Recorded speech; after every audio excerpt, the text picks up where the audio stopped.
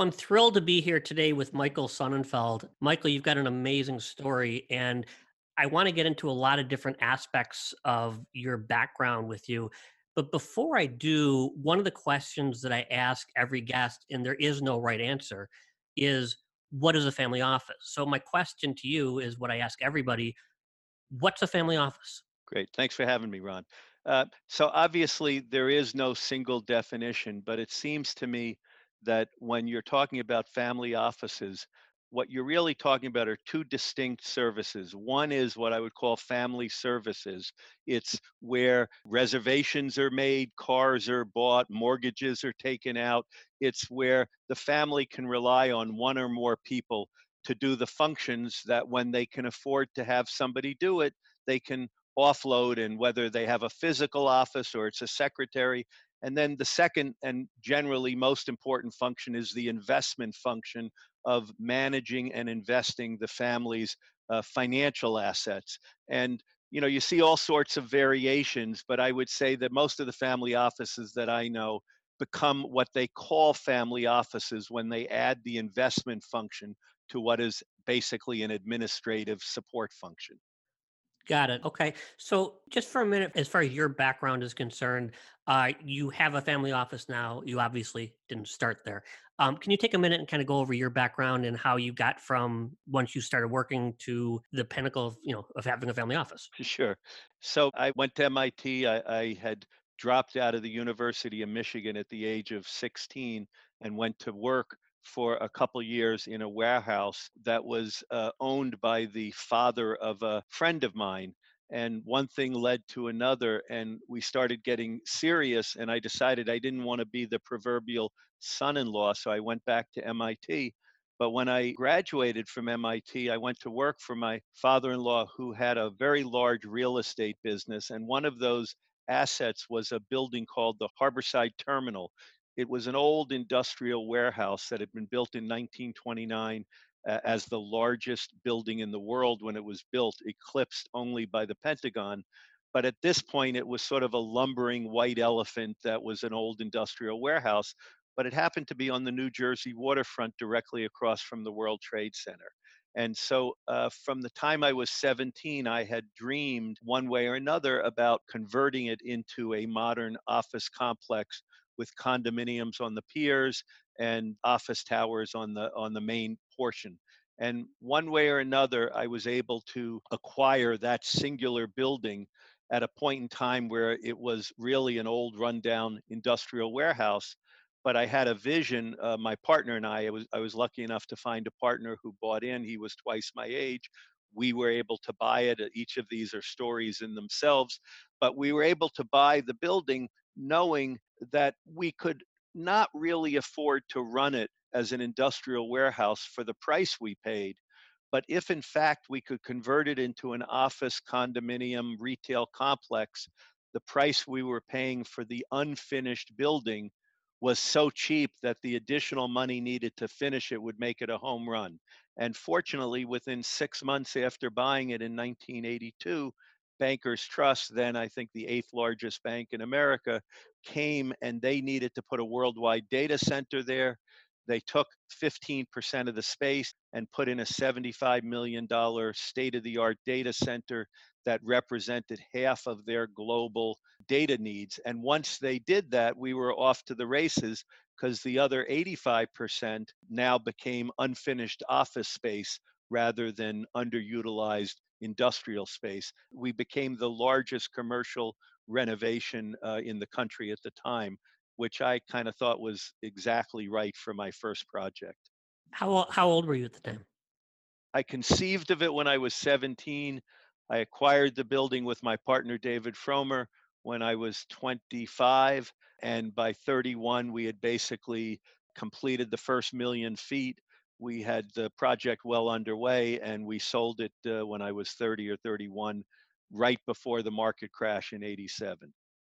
Timing is everything. So let me ask you this. A lot of we work with a lot of different family offices, and everyone sets up a family office for a different reason. Why did you set up a family office? Why not just, have your money managed by some of the top people and just let and outsource it? Why did you set up your own family office? Sure. So again, to distinguish between the administrative functions that supports our lifestyle and the investment functions, I've always had a team of people to support, whether you call it executive assistants or however you do it. We've had three or four or five people to support our entire family's needs. But about 20 years ago, I had a liquidity event that created enough money that I had to decide how I was going to manage it. And I sort of managed it on my own for a number of years. And then realized that I personally am not as good an investor as I am an entrepreneur, but I don't want to outsource all of the investment functions because I wasn't sure of the mix between entrepreneurial investments and more traditional passive investments. And so, about 5 or 6 or 7 years ago, I hired what was then the first, and now we have two full time portfolio managers who have differing functions to take control and manage the portfolio. One of the things in Tiger 21, which is so important, is after people have had a liquidity event, they don't really have a clear sense of what their role in managing money is. And I've learned that to be the CEO of your own investment company is the key, whether you outsource some of it or control all of it. Owning the CEO function, owning the oversight function is what's most critical. So, although we have 75 different investments and many of them are outsourced to other managers, I'm the CEO of my investment company. We still determine all of the policies and make all of the investments, and even when we're outsourcing it to another type of manager.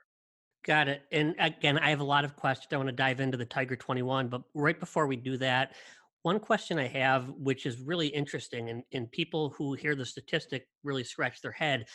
Only 25% of family offices actually make it to the second generation, 10% make it to the third, and 5% make it to the fourth. Right. Question to you is, why is that? There's two very different answers that I think are at the heart of it. And by the way, in about six languages, because I wrote a book on entrepreneurship and I did this research, in Japanese, they say from rice paddies to rice paddies in 3 generations. And the Dutch say from clogs to clogs in 3 generations. And we say from shirt sleeves to shirt sleeves in 3 generations. And clearly, what's going on is many people are not focused on equipping their children with the skills of good stewardship.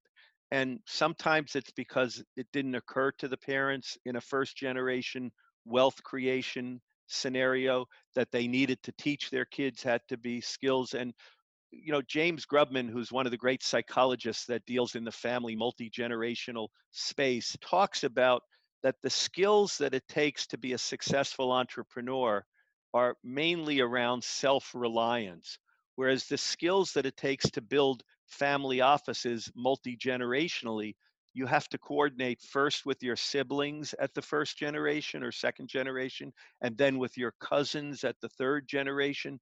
And those skills of learning from one another and partnering are very different. So, as an example, in our family, my children are second generation through me, but third generation through my wife, who comes from a real estate family. And their skills about working with each other, both their siblings and their cousins, are things that I never had to contend with. So, one of the reasons it's so hard to sustain multi generational wealth is that you really need to work hard at the skills it takes to be good stewards. Got it. So, question I have now, I want to focus on Tiger 21 for a minute because it really is an incredible organization. First of all, for the listeners that aren't familiar with it, what is Tiger 21 and why did you start it? Sure.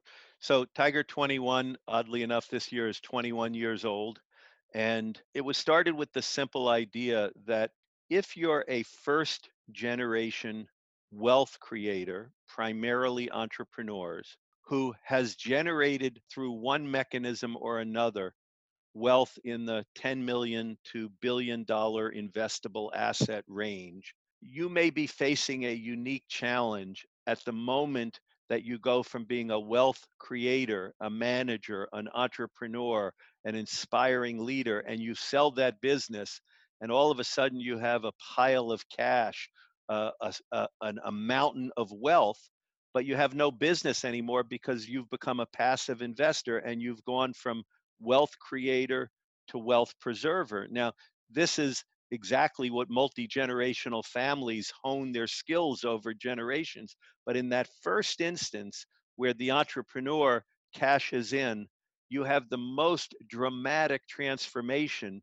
because the skills that you need to be an extraordinary entrepreneur very often predispose you to be a mediocre to lousy investor. It has to do with concentration. As an entrepreneur, you're concentrating everything on a single opportunity and milking it for what it's worth. As an investor, you want to have a diversified portfolio. An entrepreneur is passionate about what he's doing. An investor better have the skills to be somewhat dispassionate across the portfolio so that you can look at each position on its own and liquidate it when it needs to be done. So you could go through a lot of things, but most entrepreneurs, when they go through this transition to investor, think about it's kind of like watching the paint dry. They're such action junkies that it's really hard to get into the pace of being an investor. And so Tiger was started on the premise that the best way to go through this transition is not to do it just from advice from people who are selling you advice, but to actually learn from peers who have been on the same journey and might be a few years ahead or a few years behind. So we fall within a world of organizations called peer to peer learning organizations. And our main job is to bring 12 to 15 extraordinary peers, entrepreneurs. When our membership has an average net worth, it's just a number of about $101 million.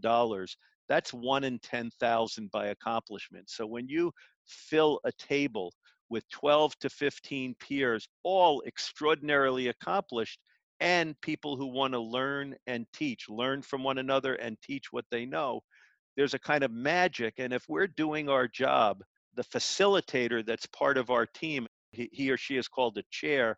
That facilitator is simply setting the table for these peers to learn from one another in a way that no other setting allows for this kind of intense, carefrontational, not confrontational, open, confidential feedback and insights that literally our members report they just don't get through any other interaction.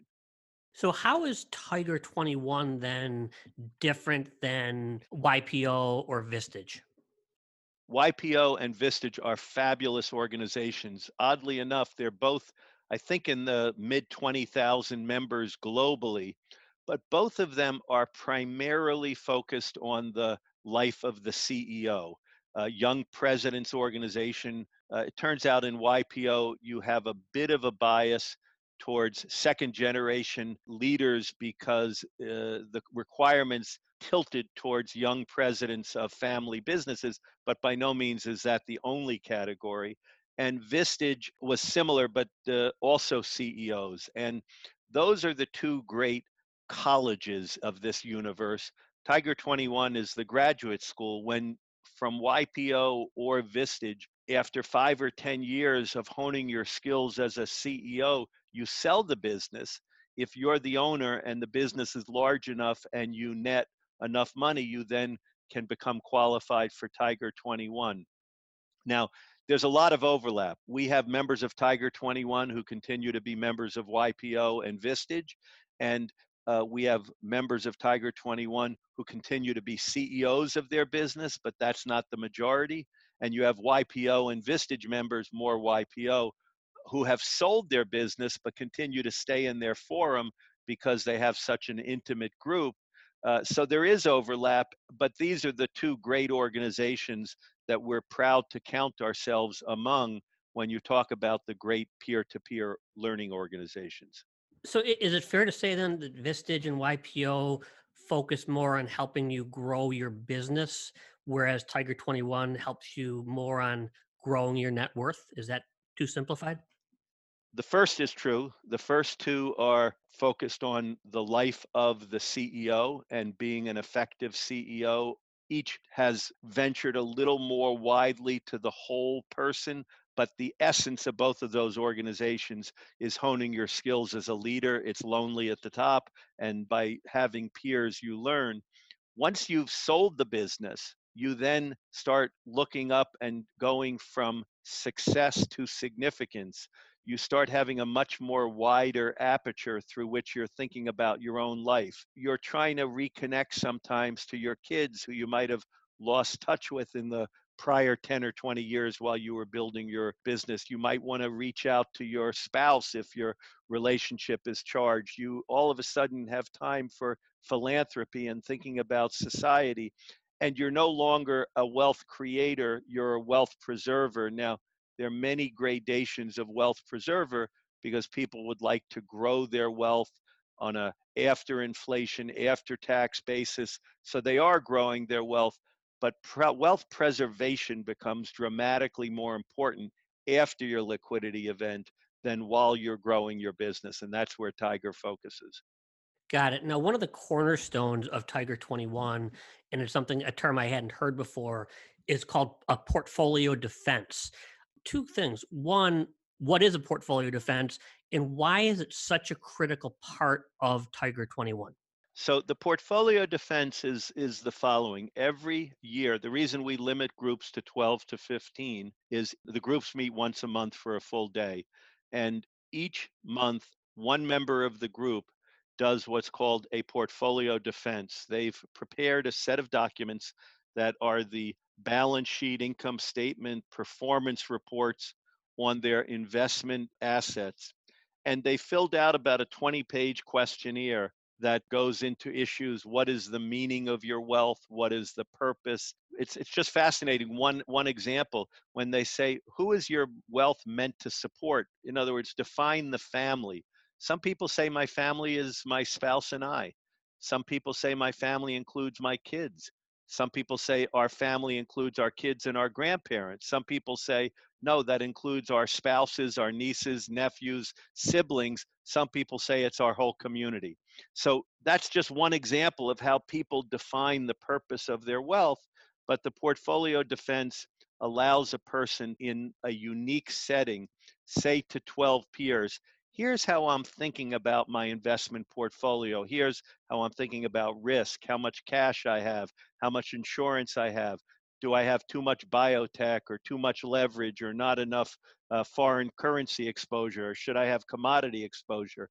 And they create a set of documents that have been honed over 20 years so that for 90 minutes you get to explore with peers who are equally competent and successful, but bring uniquely different perspectives to help you think through the issues of could you do anything better to have your portfolio perform in ways that are consistent with your particular goals and views? So that's the portfolio defense.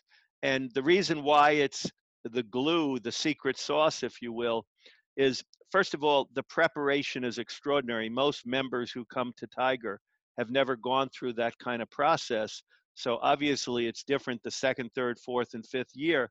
But that first year, you're pulling together information that you generally have not shared, often with yourself, often with your spouse, more often with your lawyers and accountants. You've never seen it all put together in a holistic way that allows you to take a look at it through a perspective and then hear how fellow peers do it. And you have to be open to the experience. People can feel very vulnerable. First of all, most people don't like talking about these things.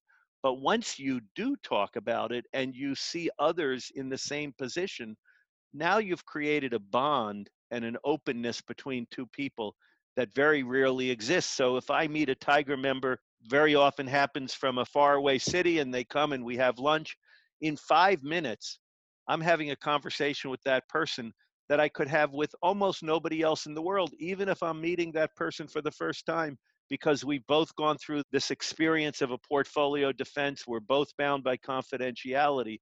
But obviously, within the group, you start to understand people in a way that no other friends or family within our respective lives fully appreciate what is revealed through the portfolio defense.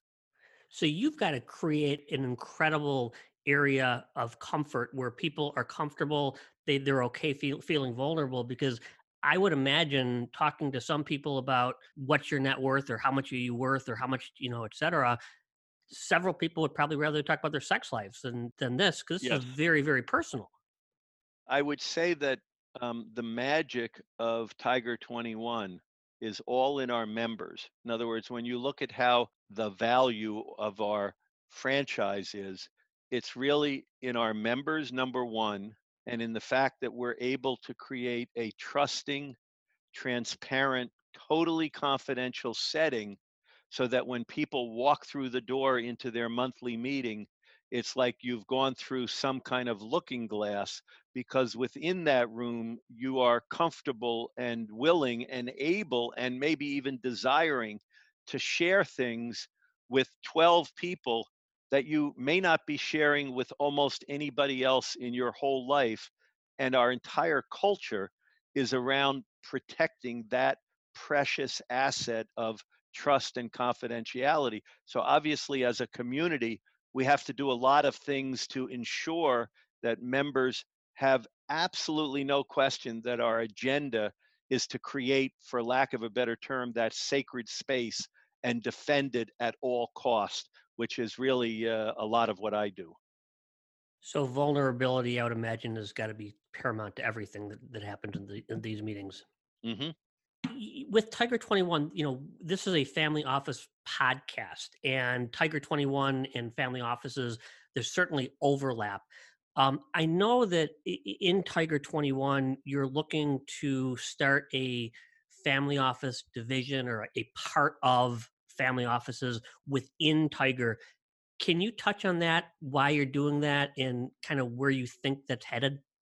One of the amazing things about reaching 770 members, it's hard because when you think about our marketplace of people who have a net worth in excess of $10 million, although net worth alone would not qualify somebody for Tiger, there's about 1.8 million people globally in that community. But when you start thinking about first generation wealth creators, and you have to have people who have egos that they can check at the door and people who like the process, it kind of winnows down. But still, there's a pretty big market beyond 770 members. We're in 31 cities around the globe today.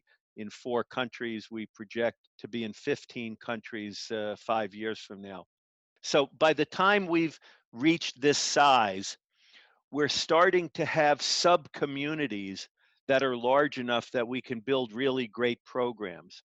And some of those sub communities are about 3 years ago, we started an annual women's trip because we now have over 50 women who are members of Tiger. And by the way, when people say, is that an adequate representation? The answer is no. But if you look at the number of people who have created $100 million of net worth, and what portion of them are women, we're closer to the right proportion than you might imagine. We also have interest in having younger members create some subgroup activities because we have a growing number of members under 30. And if you're under 30 and within Tiger, you're looking at the world very different than if you're 60 or more. The largest number of members that we think there's a real interest in is for members who have wealth that's large enough that they either have created family offices or they're contemplating family offices. And as you know, the definition maybe a generation ago for a family office was you needed minimum assets of $100 million. And today, some would say it's probably closer to 200 million, maybe the number is even higher. But with Tiger, our average net worth is about 101 million, and I think that puts about two-thirds of our member below 100 million and about a third of our members above. And for that one-third of members, there's about 200 and some members. They're starting to think about a family office for the first time and trying to figure out, when does it pay? What are the things that a family office will do? And so we're going to start building events and groups or forums around people who either have or would like to do family offices, but use the same methodologies that we have within the rest of Tiger to have people be able to learn from one another what the best practices are and to get ideas about how to tackle problems that are unique to building and running family offices. So then this is a fairly big initiative for you for what you're planning to do going forward. Well, we expect that it will be, but until it's off the ground, it's too early to tell. Sure. And then question, let's look out 3 to 5 years. Where do you see Tiger in 3 to 5 years? So we like to say that we can grow horizontally and vertically. And what we mean by that is today we have planted groups in 31 markets around the globe, although it's limited today to three groups in Switzerland, three groups in London, and then about 10 groups or so in Canada, and the balance of our 61 or two groups in the US. But they constitute 31 distinct markets. So in many markets, we have two or three groups. In New York, we have about 12 groups. In any market where we have more than one group, we have a chapter that comprises the multiple groups. So in Miami, Dallas, Houston, Los Angeles, San Francisco, we already have three groups in every one of those markets, about to have one in Montreal as well. And so we can start doing programming for the chapter where, in addition to the monthly group, there might be a quarterly chapter event that could be a speaker or any number of events. So the first thing is that when we look out around the globe at the 31 markets we're in, we think there are a total of about 60 markets that our members and potential members want to work in, play in, visit, or invest in. And those define sort of the 60 markets. And we're kind of filling out the next 2, 3, 4, 5 year plan. So, how do you plant seeds? For us, every group starts with a chair. That's the facilitator who's a member of our team that has to have really exquisite skills to be able to manage one of these groups. So even though we might have a 60 market 5 year plan, if we don't have the right chairs, we won't grow into a market until we get the right chair. But roughly 60 markets around the globe, and very roughly, typically, we want to have a minimum of two groups in a market. But what happens is after you get the first group, there tends to be another group and another group. That's how these grow organically. So if you got to 60 markets, it's probably something on the order of 150 groups, more or less, if you will. So that would be the horizontal expansion. And I should say that of the 29 markets that we're going to go in, a majority are outside of North America. So you'll see a much greater footprint in Asia and in between and in Europe as well. So that would be part of it. Then the vertical growth is right now we have an offering that is primarily the monthly group, the annual conference, and some of these events that I mentioned, the forums that will be for family offices or the women's group or young members or philanthropy or biotech. We have lots of different ideas on the table, but there's a suite of products and services that our members really, really respond to. So, as an example, we have an insurance policy that's an umbrella insurance policy for certain types of liability. And it's so popular that about half of our members participate, over 300 people.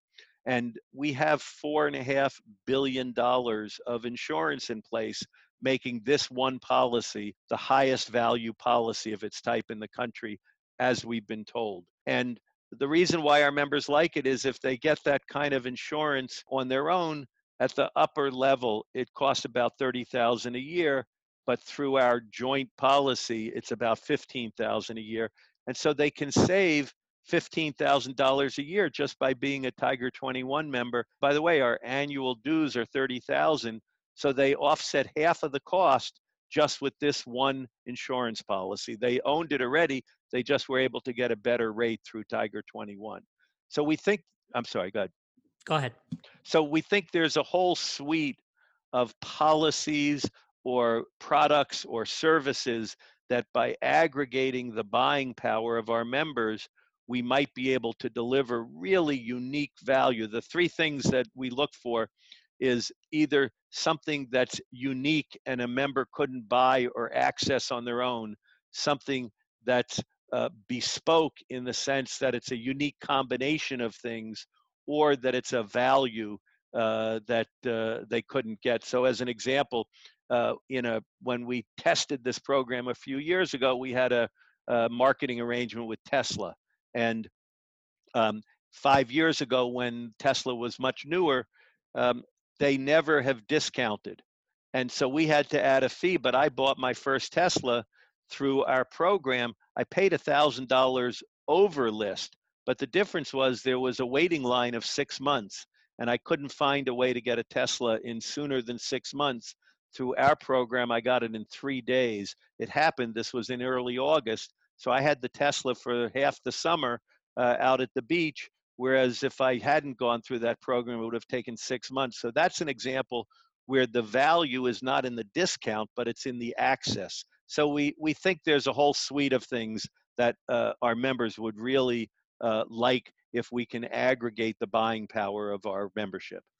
And then one of the things that's interesting about Tiger is that I know, as opposed to YPO and Vistage, you actually not only don't discourage, you actually encourage members to visit other chapters, other cities. Why Absolutely. is that so important? So originally, Tiger 1.0 was there was a group in New York, had 12 people. There was another group in New York, had 12 people. They had no connection between the two groups. And eventually we started realizing that the network that we were creating was as valuable as the experience of the private group. So today, when you're a Tiger member, maybe 60 or 70% of the value that you get comes from your confidential monthly group that is mostly the same people showing up every month, but everybody bound by confidentiality. Um, Tiger 2.0 was communicating one to many. So that was the conference. We create a conference that's now CNBC broadcast last month for the day from our conference. It's sort of a mini Davos, but it's the one place where people can look at the entirety, the holistic view of life after a liquidity event. So we have speakers on all sorts of financial topics, but some of the top doctors in the world, some of the top psychologists, people talking about sports, politics. It's a very holistic kind of conference, but there's no other experience like it. But it's only for Tiger members, and members come in from all over the world and get a chance to meet each other, because half of the fun is not just the speakers, it's the ability to meet Tigers around the world. So increasingly, we've understand it's not just members within a group, that's Tiger 1.0. It's not just sort of broadcasting things to the entire membership or an experience for the entire membership, that's 2.0. Tiger 3.0 is really member to member networking across the network. And as a result, every group, other members are welcome. So if you're a member in New York and you're in London, you would call up and say, "Can I stop in the group for a day?" Or if you're a member in Switzerland and you happen to be in Phoenix, you stop in. Because you're already vetted, you've already signed confidentiality agreements, you're already known to our organization, you're welcomed with the full privilege of membership to integrate right into the group that day. And this seems to be one of the growing unique benefits of Tiger that we think is really creating the most powerful network. I'll just say that when a member gets a call from a fellow member who they've never met or heard of, and somebody identifies them as a Tiger member, we hope every member picks up the phone immediately and helps. It could be that a child from a member in California, God forbid, is in an accident in London.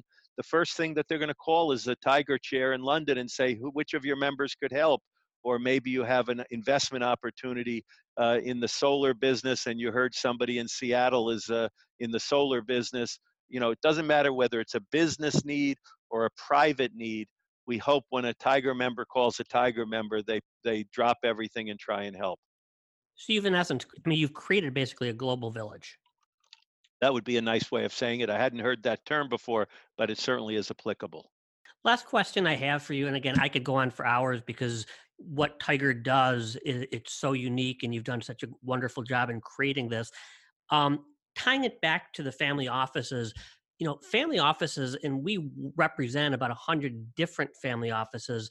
They're very siloed, they're very fragmented, and in general, they're very inefficient. In general, so with what Tiger 21 does, where they have these groups and they get together, it seems as if the experience that you create in Tiger may help family offices who are feeling siloed, fragmented, distant, and create these little communities. Is that part of the thought process with the family offices? Well, to be very specific, I'm always impressed when you go to a concert and you see a Madonna or a Rod Stewart or the Rolling Stones, or you go to a gymnast, and if anybody remembers Nadia Comaneci. And what I mean by that is when you look at the best things, they seem so simple, they seem so easy.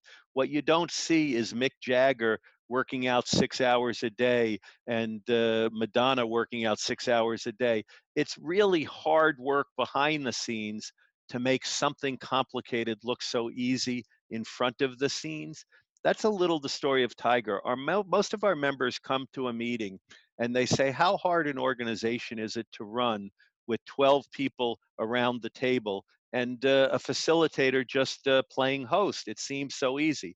Well, it turns out we've been honing our craft for 20 years, and we dissect every part of that day. We try and look at how to maximize our members' time and make this the most valuable experience. And the reason I'm answering your question this way is within the family office area, we think there's a lot of the same kind of functionality that our expertise can reveal for the benefit of the participants. We think we can set a table using the techniques we've honed over 20 years that will help the first our members who are involved with family offices better run, better conceptualize, better set the table for their family office.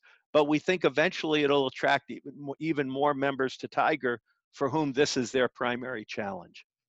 Got it. And then the last question I have, if somebody wants to get in touch with you or learn more about Tiger, what's the best way to do that? Well, certainly the best is, I mean, it starts at www.tiger21.com. But if you sign up there or you know somebody, we're a person-to-person organization, and people are happy to get in touch with any of our people. You can get it on the website. Well, Michael, this has been terrific. You've created an incredible organization. Congratulations on what you've done and can keep up the good work. Thank you so much. It's really been a pleasure. Thank you.